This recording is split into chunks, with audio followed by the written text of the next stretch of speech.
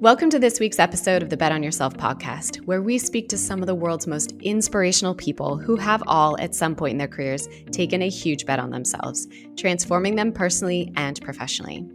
Today, I am joined by Joe Haslam, Executive Director of the Owner Scale-Up program at IE Business School in Madrid, where he teaches a whole host of different programs in both the business school and the School of Global and Public Affairs. He has plenty of stories to share, having previously been the chairman and co-founder of global hotel booking app Hot Hotels, as well as being a member of the founding team of Marrakesh, which went on to raise more than $75 million in venture capital, scaling to more than 250 people. Joe is no stranger to reaching the top either, having climbed some of the world's tallest mountains, including Kilimanjaro and Aconcagua. Where he found the time in such a busy career, I have no idea. He's been interviewed and quoted all over the world, from Al Jazeera to El País to the Wall Street Journal. But now it's my turn to speak with him, and I am so excited to share Joe's story with you today.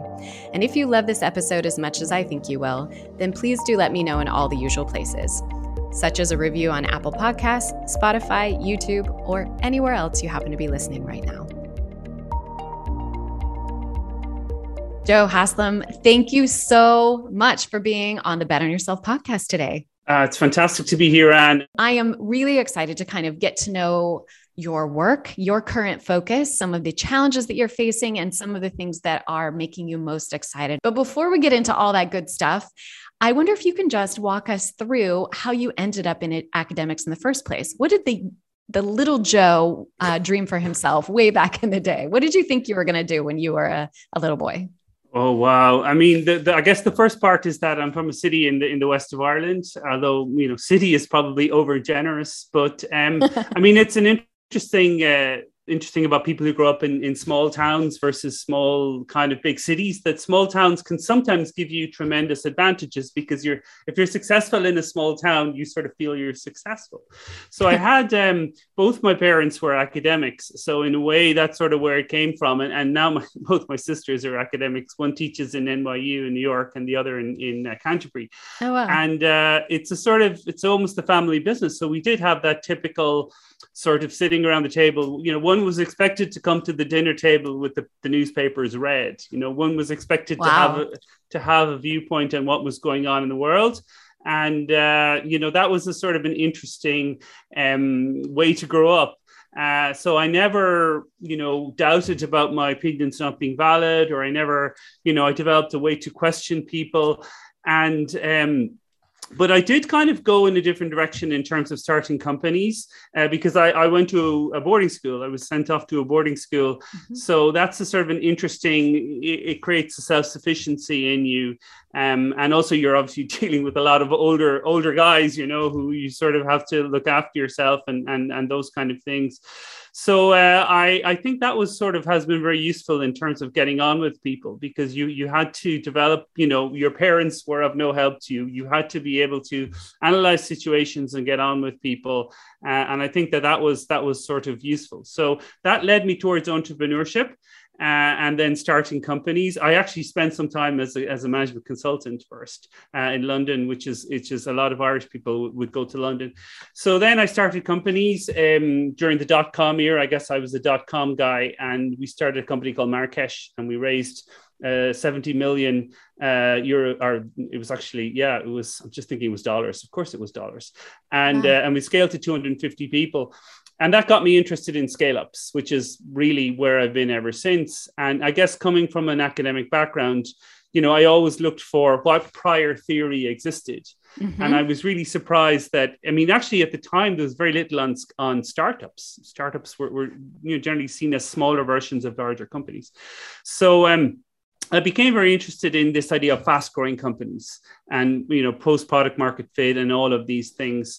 And then when the company was sold, I sort of looked around about what I was going to do. And then I thought, we had covered so many business terms during the process of the company, and that I didn't really know what they were. So I sort of went to school to find out what I had needed to know in the previous years. Mm-hmm. And I think it was very obvious.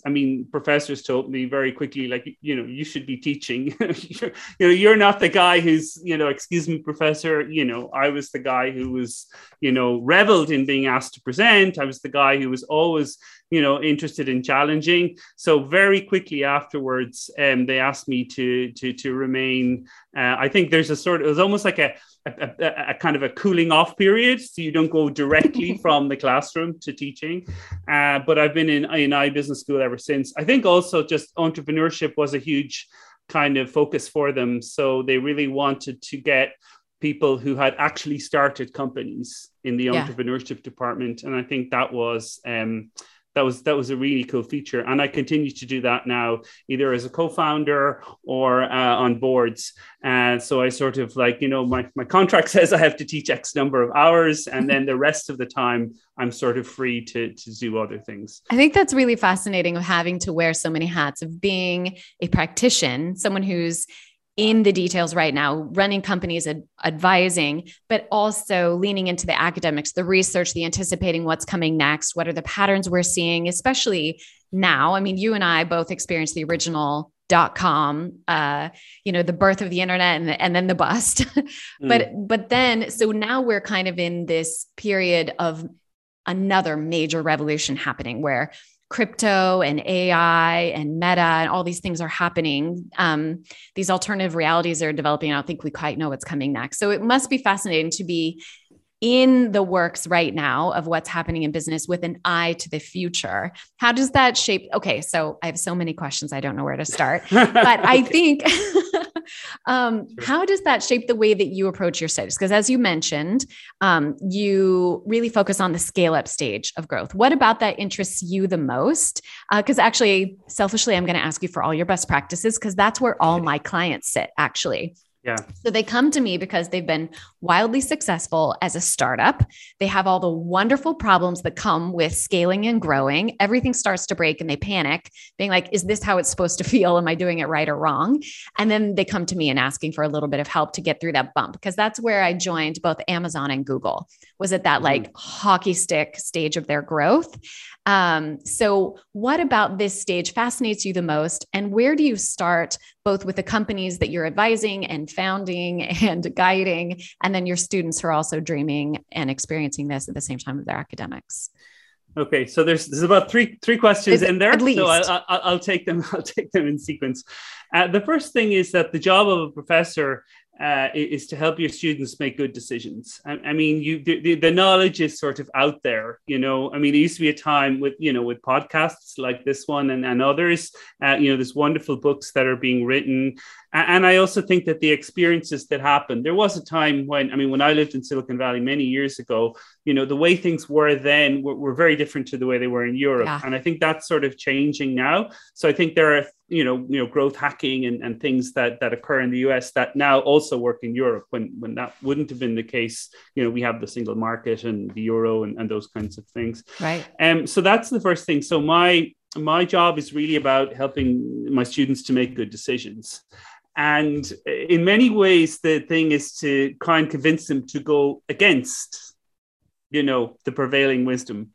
And I'll give you an example, instead of literally, and this will probably make you laugh, but 50% of my class want a job in Amazon. That's literally, it could be as much as that high. And, my job is to say no, the next Amazon. Right. My job, what I tell them is to join the company at the stage you joined it, because that's where the best learning is. Mm-hmm. That Amazon now is like a well-honed machine, and you could be in a part of it that has literally no connection to the other parts, and you're just given your specific task. And Google is very much like that now. Yep. There's a big difference between joining as employee 100. I mean, Marissa joined at 35. She was 24. Yeah, something like that. So that would have been. That's a really interesting kind of a company. So I tell a lot of people, look for the next sort of ones rather than the existing ones. I think that's so smart, because somebody told me recently, literally Amazon has more than 1 million employees now globally. Yeah. That blew me away. I joined when we were in a single building. We were, and there's no way I would have had the experiences that I had if I joined now. It didn't matter how smart I was or all the ways that I was successful there wouldn't have mattered at a major megacorp that it is today. I know. I was talking to the head of HR, Almudena, because she used to live in Madrid, and she was saying, I was saying her, do you know this person? And she said, Joe, we have 1 million people. Sort of like, the joke used to be like Indian State Railways, I think is the, the sort of the joke about how many people work here, are we Indian State Railways? Because I think they have 1 million people, but it's, so those thing, and this is sort of relates to the whole idea of bet on yourself, right? Because you in that kind of fast moving environment, what you do matters. And when you were 150, like what you did, like really mattered, it wasn't a sort of, so if you join, a performing machine, it's kind of hard to go wrong. Things are kind of set up well for you, and there kind of are resources to help you. But, you were given sort of impossible tasks with very little resources, and you were expected really there was no playbook for that before. So no. But Joe, how do you, so your students there's a reason that they're saying, I want to join Amazon. It's because they want to be part of something that matters. They want to be part of something that when they go home, back to their hometowns for the holidays, like we all just did, they want their friends and family to be like, wow, okay, that's exciting. But how do you help them identify, and I agree with you, Goal, how do you help them identify the next Amazon? What are you advising them to look for?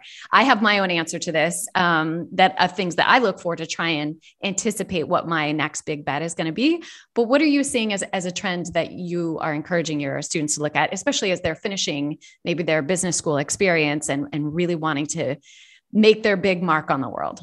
Sure. There's sort of three things I say about this. The first thing is, the obvious places, CB Insights is a very good, they do these kind of, famous diagrams with like 250 fintech companies. And so I actually have a class that I use CB Insights really extensively because, students do want to be pointed in the direction. There's no point in talking about fintech is wonderful. You have to talk about Lemonade. You have to talk about the companies that are doing exciting things. So I use them a lot. The other thing you look at is who has just raised an amount of money. So, VCs, whenever an entrepreneur, and I had personal experience of this, whenever the check arrives, or I guess the bank transfer these days, you sort of have to very quickly then start, okay, let's develop the momentum, because the investors are impatient people by definition. So you want to start showing them, they want to see action, people hired, offices opened, and those kinds of things. So those are always interested in CVs, particularly people who arrive and tell the company what they need, as opposed to, and this is really the part where they have difficulty, because you're used to this hierarchical interview where you literally have to say, I'm compliant, and, I won't do anything, I won't show up drunk every day or whatever, And in fact, what they want is, I always tell people, a great line is, one day I hope to start my own business. And I want to come here and spend a number of years, learning best practice, so that one day I can do this for myself. Because you're sending like 3 messages there. First thing is that you're not afraid of responsibility, which is, that's literally the number one biggest thing that a scale up entrepreneur is like, wills this person like run from problems and hope they go away, or will they? So you're transmitting, that sort of a very important vibe. So those are sort of the places. So you like money just raised, the CB Insights. The other thing, of course, is that in IE Business School, we have a lot of alumni. So, that is an existing network. And I think that people are very poor at judging who will help them and who won't. Yeah. I'm interested to hear your own view on this, because sometimes people see me connected to people on LinkedIn, like, for instance, Almudena, the head of AWS, and she's like, can you introduce me to Almudena? I'm like, with the greatest of respect, she has other things on her plate, so I think people, it's like, you need to try and find like, the local version or something like that. So I could not agree with you more. Like you, I receive requests like that multiple times a day, minimum 5 times a day from people I don't know from Adam, want literally this morning, Eric Schmidt's email address or Jeff Bezos's or his former wife, Mackenzie, because she's doing amazing things and investing in like all these incredible, very important global initiatives. I'm like, that is not where you start. So I think you're really right. I think I want to come back to, you brought up so many good points. I don't know where to start. First is, I think listeners should really think about, there's kind of 3 categories I think about in terms of like asking for a favor.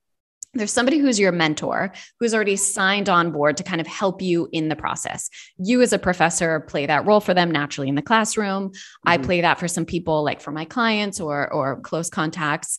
For example, I have 3 friends who have recently also left Google and become consultants. So we are this pod of people being like, let's figure this out together. I love that. So we're kind of natural mentors for ourselves. Those are people who know you, know your strengths, and can guide you along the way. The second category I think of is a sponsor. Now, this is somebody who's just 1 or 2 steps ahead of you. And I think you just identified why this is so important. This isn't someone 20 or 50 years ahead of you. This is 1 or 2 steps ahead. And that sponsor is somebody who can open doors for you that you can't open for yourself.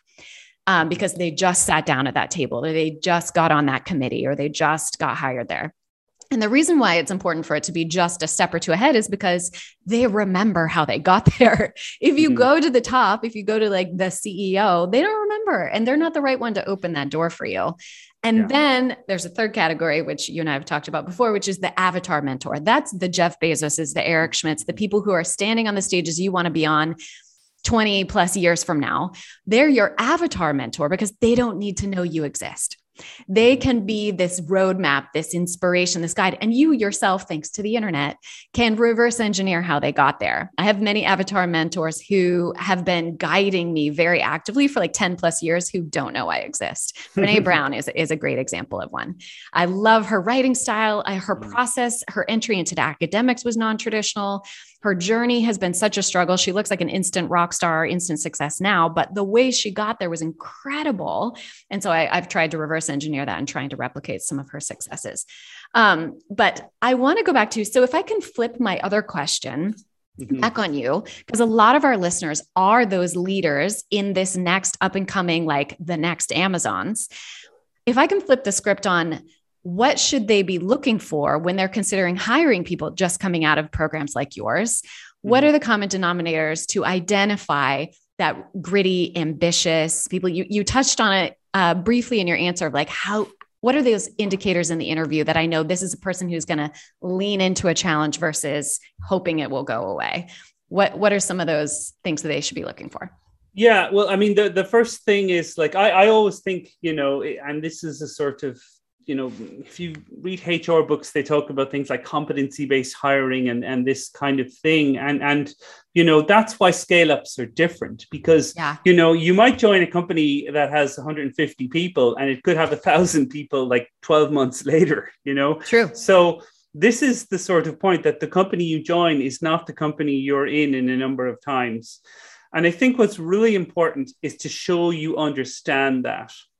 And I have a number of faults, but one of my faults is that I sometimes assume everyone knows this, and it's something that I often have when I'm teaching a new class to try and reset my brain to say that I have to tell these people all of the things I told the previous year's class, because of course it's a new class. So I assume they know what a scale up is. I assume they know, don't just, go for the Amazon, go for the next Amazon.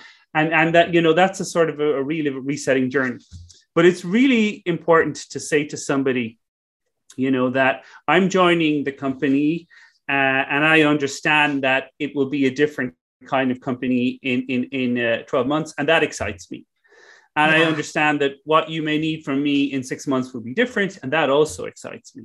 So you also have to sort of transmit, that, because too many people are, they just like, they don't get that. And I mean, it's a huge issue with our executive classes, for instance, because most of those are on a corporate ladder, and they like, it's funny how they don't know what a scale up is, even though they're competing against these companies, Wow. And it's only when after my class, you get all these messages that yours is like easily the most useful class, that I've taken, even though the other ones would have been like accounting and things like that. But they were like, because I never really sort of understood, what it was like to be on the other side, what it was like that the person I'm talking to could actually be the person who takes the final decision.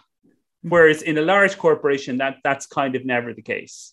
Yeah. But if you're working for like a 500-person Google, probably the person you're talking to, even if they're only 6 months in the company, are taking the decision. That's yes. it. Like, and so to understand what you're getting into, I think is a hugely compelling, way to sell yourself to a startup entrepreneur. I've asked a lot of people this question and no one has ever said that. I think that is gold.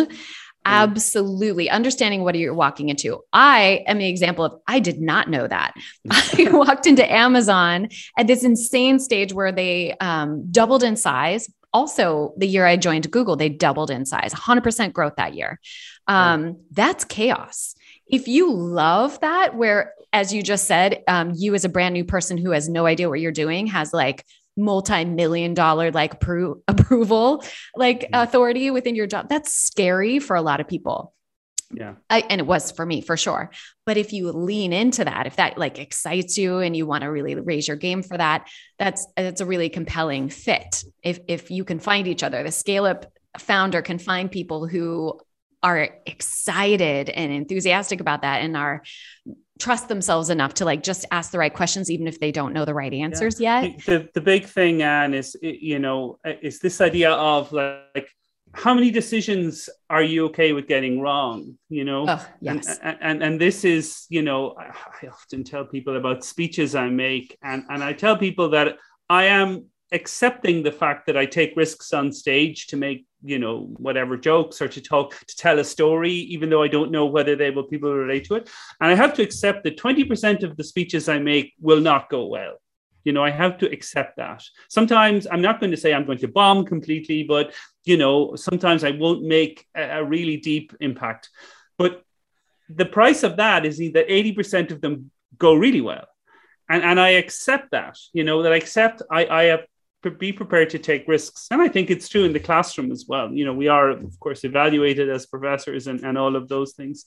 So I have to accept that sometimes I will. The big thing where it comes down to perhaps is if you find a student in a class, and not that you're picking on a student, but that you would have a series of follow-up questions, and some students are really uncomfortable with that. So a student puts up their hand and they make a point, which is to say like, I think that Facebook will become the next Yahoo or something like that. Okay. And you have to make a decision as a professor.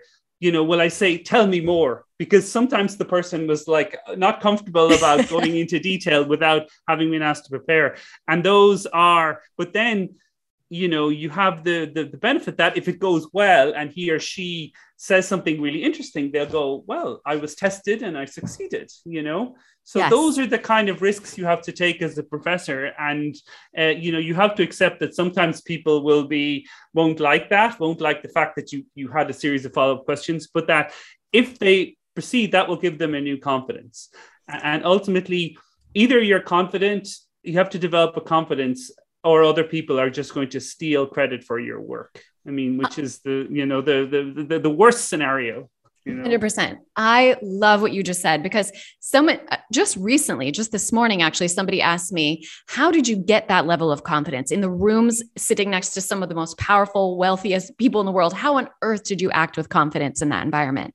And it's what you just described, which is being willing, understanding your percentage of willingness to fail and learn in order, because confidence always follows courage, not the other way around. You don't get courageous because you're like, oh, I'm supreme, I'm going to do this perfectly. You have to be bold, allow yourself to be on a stage, failing 20% of the time. Yeah. A lot of people don't have that. That doesn't sound like fun. And the truth is it's not fun. Like I've failed so spectacularly in front of people whose opinions I really, really care about, or in front of a large audience. But that's the price you pay, because that is, okay, you can choose to be courageous and then the confidence follows. Yeah. And it doesn't matter. Like, this is the other great thing about a scale up, that there's always a new thing coming. Yes. My wife, who's in the next room, works for a large corporation, and they move at like the pace of a super tanker. Like she might have 8 months before she can like fix. I'm like, oh, the presentation didn't go well. When's the next one? And she's like, 8 months. You're like saying, I'm thinking we could have another baby in 8 months. Yeah. But the point is that, like, in a scale up, it's almost like a sport. There's another ball coming. It's like soccer. You made a mistake, you get up, then there's another ball coming, and that means that you just don't have time to linger on your failures. You don't have time. You say, okay, I should have allocated more resources to that or something like that, but there's another one coming, and then you get a success, and then you feel good, and you keep going. So this is the thing about it's suited to a certain kind of person who can kind of keep going. And but the question always is like, how do you sell that to a person? How do you say that the sooner you develop this mentality that not 100% of things can be right, the sooner the kind of the exponential effect kicks in terms of your career, that more and more people say, oh, you should talk to Anne about that. You should talk to Joe about that. And like, that's what you're in a company, when you be seen as the person to speak to, that's when the opportunities present themselves, because, you have like somebody who's doing an event and offsite, and they're like, who are we going to get to talk? Who are we going to get to talk to the next graduates? And then suddenly you get executive face time, and you get the compounding effect. So, these are, it's funny, like these are the kind of things that sometimes, this is why coaching helps, because someone has to formally bring you through this process about, you want to get noticed, like we're going to set this plan. You're going to contact HR and say, we're having an offsite in, wherever, the Half Moon Bay or something. And so like, I wonder, could I do a presentation, talk about what we're doing? And I mean, that's, sometimes I've said that to people on coaching calls, and it's like as if I, split the atom or something. Listen, put yourself in the other person's shoes. He or she has an agenda to put together and probably 24 hours to do it. Yep. And they want people who they don't have to spend 20 emails convincing, which is very much, the usual thing. So this is the point about, and the phrase I've used is, if you want to win the lottery, you have to buy a ticket. Yep. And this is the thing about like volunteering for to give presentations or things like that. And like the idea that people come back sometimes with like, oh, I don't want to be seen as being forward.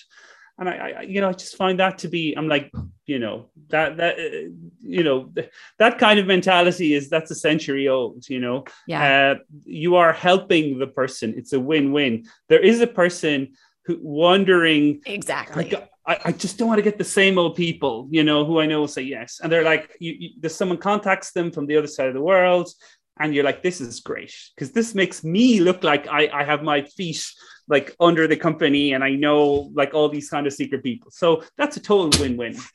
I have been nodding my head like a bobblehead, like this whole time. This is, if people only listen to 3 minutes of our conversation, this needs to be it. How do you self-identify as, is a scale up the environment for me? Do I enjoy like doubling down? That experience you described earlier in our conversation of, as a professor, asking 10 more questions than they were ready to answer right now. That is what being at a scale up feels like every day.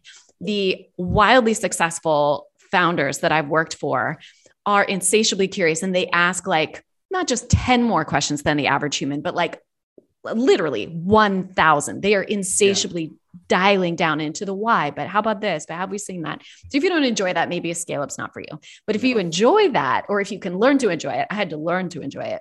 Yeah. It gets really fun. And also, Anne, just to reinforce the buzz that you got when you succeeded in a pressurized situation. Oh my gosh.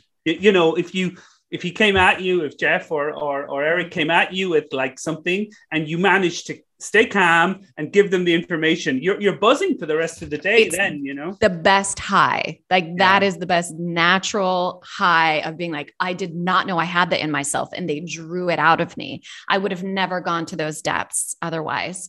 And then I love this atom splitting revelation that you can create a win-win by volunteering something that accelerates your individual growth goals and solves someone else's problem that they're trying to do. When your growth goal aligns with the manager and solves a problem for them while they're delivering the bottom line of the company, win, win, win, you get a yes every time. I love that. I wrote a whole book about how I did that. Sometimes you get awkward silence at first and they're like, no, like you're an intern here. Like I'm not putting you on a stage, but then they think of you differently. You've taught them to think of you and channel you differently. And then in the future, there's another opportunity that's better suited to your skill set or your expertise or your seniority. And you get that invitation when they wouldn't have thought of you differently. This is how you engineer serendipity. And I'm so grateful I was in environments primed for demanding that, because that is not my nature. There's probably some people listening to that being like, this is my idea of hell, like volunteering for stuff where I'm not ready to do it perfectly yet. But thank goodness I was in scale-ups that just demanded and pulled that out of me. But it's these opportunities are everywhere. Yeah. So I love that you've given us that. The most frustrating thing, Anne, is to see someone with wonderful potential who doesn't believe in themselves. You know, yes. I mean, it really is. And there are cases where I didn't have enough time to get through to someone. We only had, say, 20 sessions together.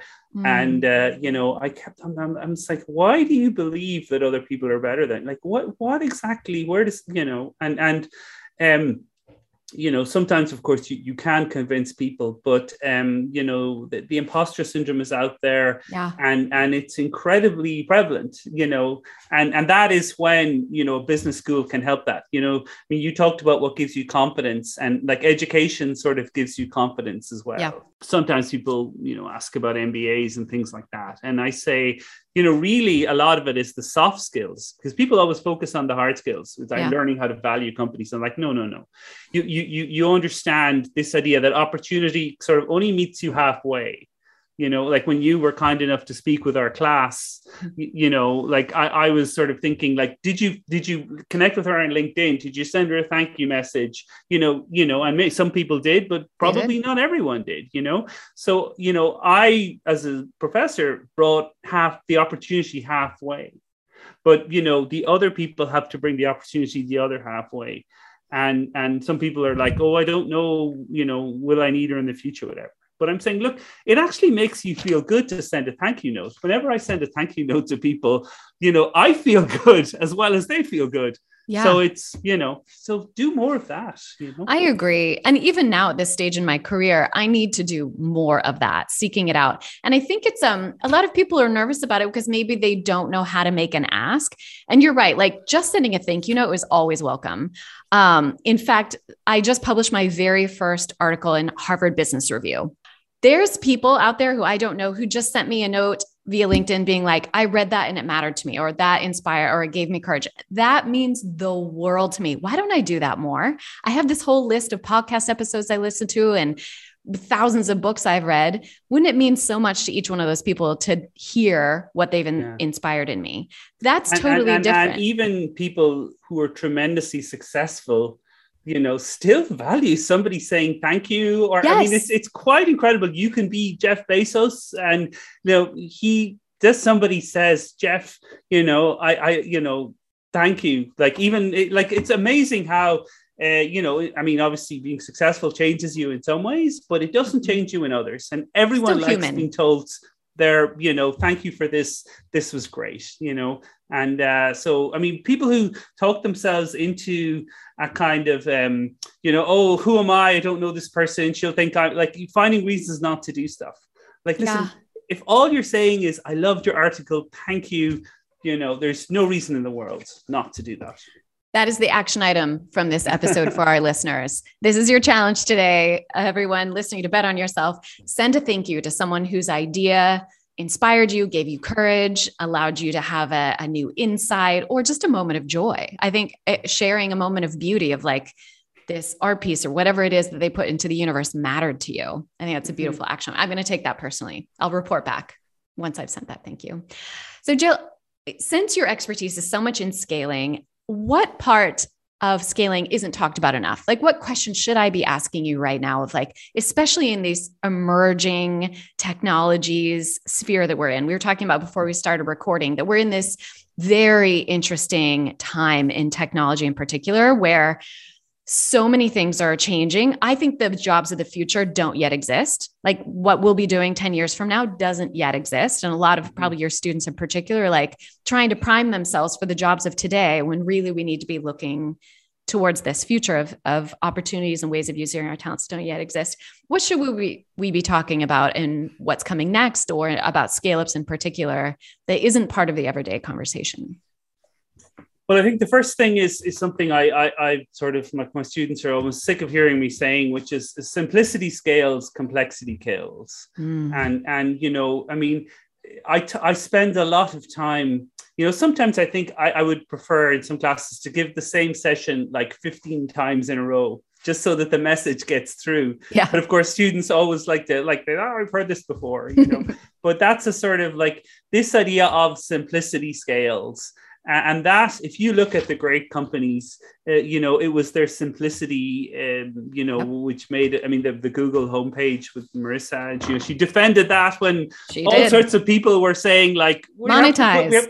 It's like, and she defended about the simplicity. And actually, her background in terms of her mother was an art teacher and stuff like that was, you know, very interesting story if you don't know it.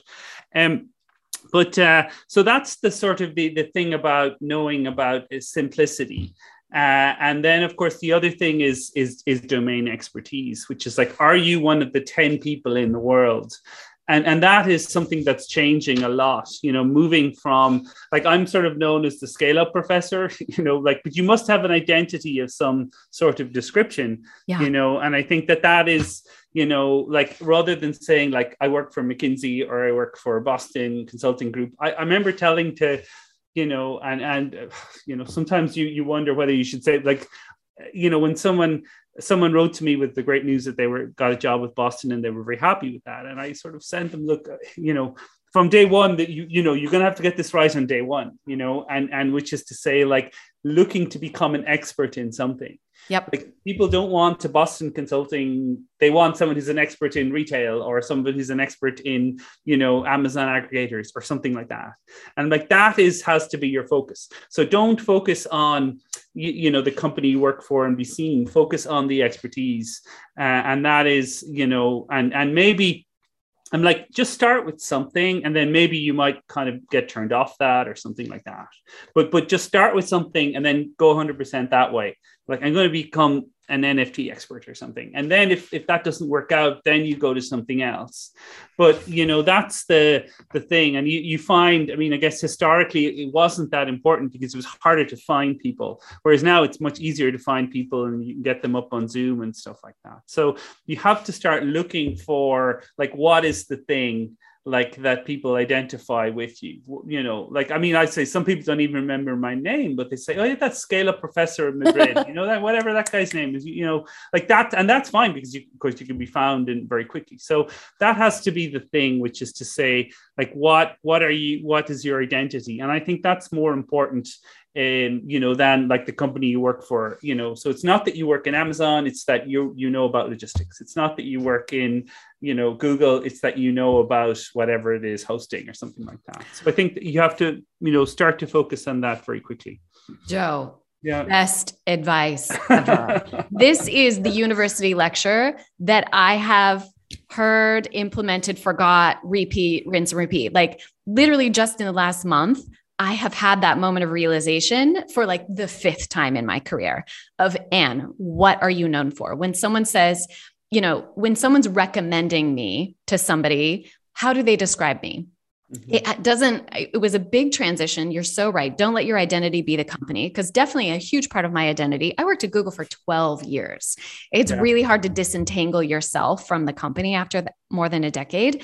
But what I need is to think of, what is my zone of genius? The reason I got recruited, that I haven't applied for a job since 2002 when I got hired by Jeff Bezos at Amazon all those years ago. The reason for that is because people recommended me for stuff, because they could in one sentence say, she is the world's expert in C-suite optimization. That's why I got recruited into Eric Schmidt's office. That's why my clients come to me now. They want ultimate, you know, gold star C-suite optimization. They're running really fast and they need everything to be efficient. And I realized in this year, in 2022 that we've just started, I am now cutting out everything that doesn't align with that. I'm going to go for exactly serve those people who need that expertise, nothing more. It was terrifying because there's a lot of revenue opportunities, but then you get so distracted and people don't know how to synthesize just that. I love that. Yeah. But and by the way, I mean, every company has a C-suite. So, it's not as if you're, some company. So it's like every company has a CEO and every company like this, everyone wants their diary to be optimized and stuff like that. So it's true. I haven't niched too much, but at the time it can feel weird because my nature is very people pleasing. I want to be everything to everyone.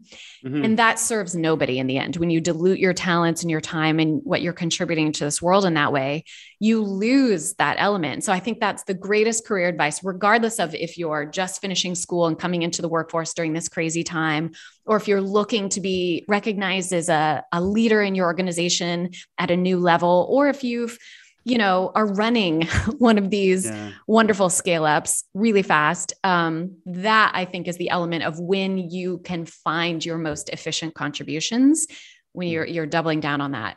It's funny. I know you're going to ask me about books, and I'm going to mention Bill Campbell, which is probably not a surprise to you, but he does talk about that, about, if you've all these plays in your head, which is to say you just confuse people. So that's a sort of like that's a thing about like feedback is useful and things like that. But I sort of think that sometimes, you can overload people and you shouldn't do that. So true. My plan A was to be a professor. So this is my roundabout way of inserting myself. Anne, you might get there. Yes. So, my dad would be so proud.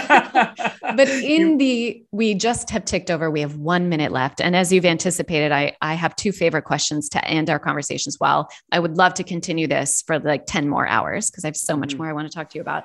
I wonder if we can end with a lightning round. I'm going to end with my two questions. One is, what excites you about the future?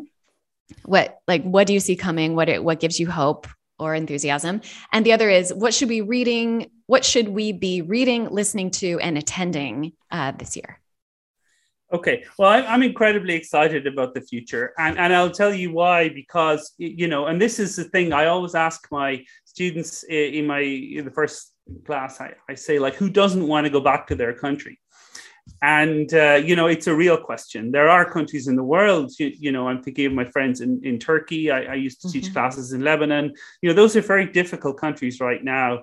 I sort of like think about, my own situation in Spain, and it's relatively stable and things like that. So, I often think that there's an awful lot of people who are tired of conflict. Now, that might surprise me saying it, but I'm seeing, I remember, and I don't want to pick on Brazilians, but I remember when I did an MBA 20 years ago, Brazil was the country of the future, the Olympics, the World Cup and all of that. And the Brazilians were like, you want to be us, whatever. And now their country is, difficult with coronavirus and stuff like that. And the overwhelming thing is that they just don't want conflict, needless. They're just kind of so out. The world has enough of like, what about me? What about me? What about me? And I'm seeing that a lot. And it does give me great hope, because I guess that a lot of people in my class will go on to do great things. And I'm seeing that they're kind of tired of conflict, needless conflict. Yeah. And that I'm seeing much more people who are looking for things people have in common rather than, and some of that perhaps comes from the US, which, you will know better than I do, but people are just sort of like, the US has suddenly become this place where of just too much conflict rather than people getting on with each other. Yeah.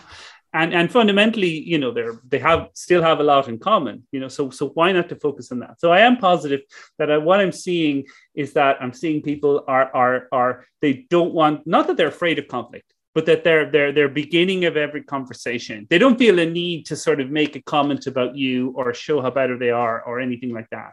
Their starting point is very much, let's do great things together. And that I'm hugely positive about that, and I'm starting to see that. Yeah. So that's the sort of why I'm positive about the future. And then in terms of reading and those kind of things, I mean, I wanted to mention $1 Trillion Coach and Bill Campbell because, and I know this might seem to you like a hometown kind of decision or things like that, but coaching is such a fundamentally important thing, like I remember my favorite story is a guy, his wife called me up, I always get emotional thinking about this, but she's like, I don't know who you are.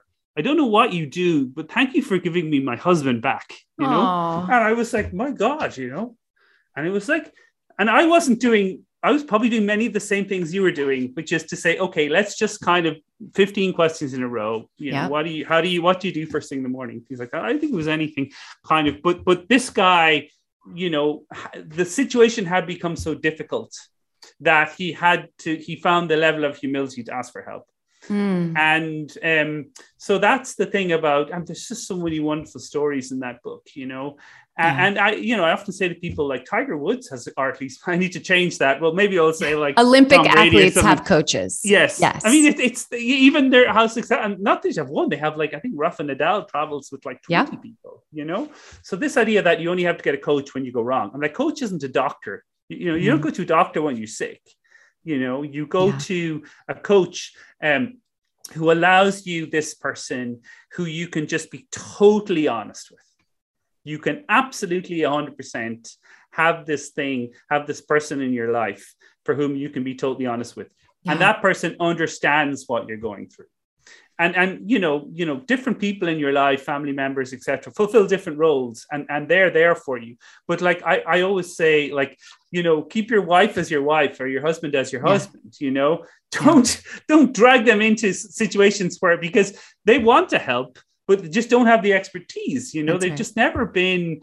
Like, what do they're just different people. So keep your wife as your wife, keep your friends as your friends, and find a coach to fix your coach stuff, and that person, is able to sort of like, bring sort of structured questioning and things like that.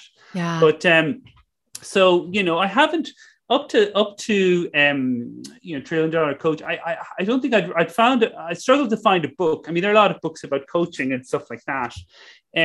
But, it really kind of brought out some of that kind of positive mental energy as opposed to being structured. I've never met Bill, but like, he was a wonderful person. Yeah. But a lot of it was his energy. 100%. As opposed to this, that comes across very strongly in the book, rather than this kind of 2x2 matrix kind of stuff. No. Which is to say, and sometimes all you kind of need is, I believe in you. Everyone believes in you. There's no reason you cannot do this. Now go out and show the world how good you are. That's right. And like, that's sort of, I mean, in some ways people will say, well, is it that simple? And it is, sometimes it is. So I thought I really got that from the book. I think that's the perfect second action item for our listeners today, is find someone who can fill that role for you, whether that's an avatar mentor where you're reading about Bill Campbell and $1 Trillion Coach, if that's a sponsor who's a level or two ahead of you, or a mentor, maybe your direct line manager, if they're worthy of that trust. But find that person who really understands and has the expertise to help you, and lean into it. I hear their feedback. I think one of the things I hear most from my consulting clients is enormous relief that I've heard their question before, or that someone else at their stage of success also is, having that moment of doubt or imposter syndrome too. They just need to hear that that's a normal part of what success feels like. A little bit of, as Ben Horowitz says in his book, which I quote all the time, his book is The Hard Thing About Hard Things. Yes. My favorite line is, there's only two emotions for entrepreneurs, terror and euphoria. And I vacillate constantly between those two, sometimes within the hour. So it's a great comfort. The worst thing, Anne, of course, is that it's only about 10% euphoria and 90% terror. True. That's the worst part of it. But the euphoria is so good that you make up for the other part of it. I have so many takeaways from our conversation, Joe. Thank you so much for your generosity of time, expertise, reminding us to be thankful, to find that mentor, sponsor, avatar mentor, and to really seek out your zone of genius. Know what you want to be known for and lean into that. Don't be afraid of niching down into that and really establishing yourself in that space. So thank you so much. Thank you so much, Anne. It's been a pleasure talking to you, and I look forward to you speaking to my class in the coming session as well. It would be an honor. We had a fantastic session last time, That was fun. You know, they really learn from it. So we hope to repeat that. So thank you very much. Thank you very much. I look forward to many future collaborations. This is just the start.